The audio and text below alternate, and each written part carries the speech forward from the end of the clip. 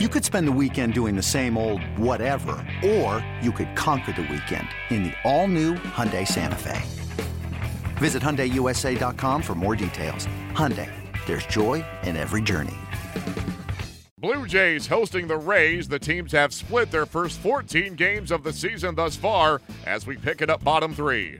The 0-2 to Bautista is aligned into right center field, and that is going to fall in for a base hit and bounce over the head of Smith and get all the way to the wall. He's coming home. Bautista stops at second, an RBI double, and the Blue Jays take a 1-0 lead. First pitch to Pierce is hit in the air and deep to right field. Back goes Smith, looking up at the wall, jumps, it's gone! Steve Pierce with his 12th home run of the season. He has doubled the Blue Jays lead. It's 2-0. Lefty-lefty matchup. Jennings pitch. Ground ball up the middle. Through into center field. A base hit. He's done it. Pierce scores. Blue Jays 3, Rays 1. Here we go again. Another 2-2. And it's strike 3 call. Popped him up. And that ends the inning. What a job by Leon. Got it. Inside corner with the cutter. Souza is called out on strikes. That ends the ball game. Blue Jays edge the Rays 3-2. Marcus Stroman pitches into the 7th for his 11th win as Toronto takes the lead in the season series versus Tampa Bay 8-7. Chris Archer squares off with Chris Rowley on Thursday.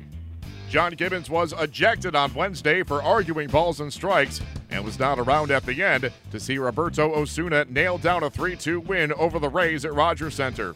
Speaking to the media in Gibbons' place was bench coach DeMarlo Hale. I just think it's the moment, and I understood it was a big moment, and there were some close pitches, and Gibby got his back of his players, and they love him for that, because he's going to go to bat for them, and comforting enough that he feels comfortable in the staff that he got. That if something happened, we usually keep the train moving, so to speak. As of now, just from the medical, the short time I was able to get something, he got stepped on. We'll reevaluate him tomorrow. Hopefully it's not serious.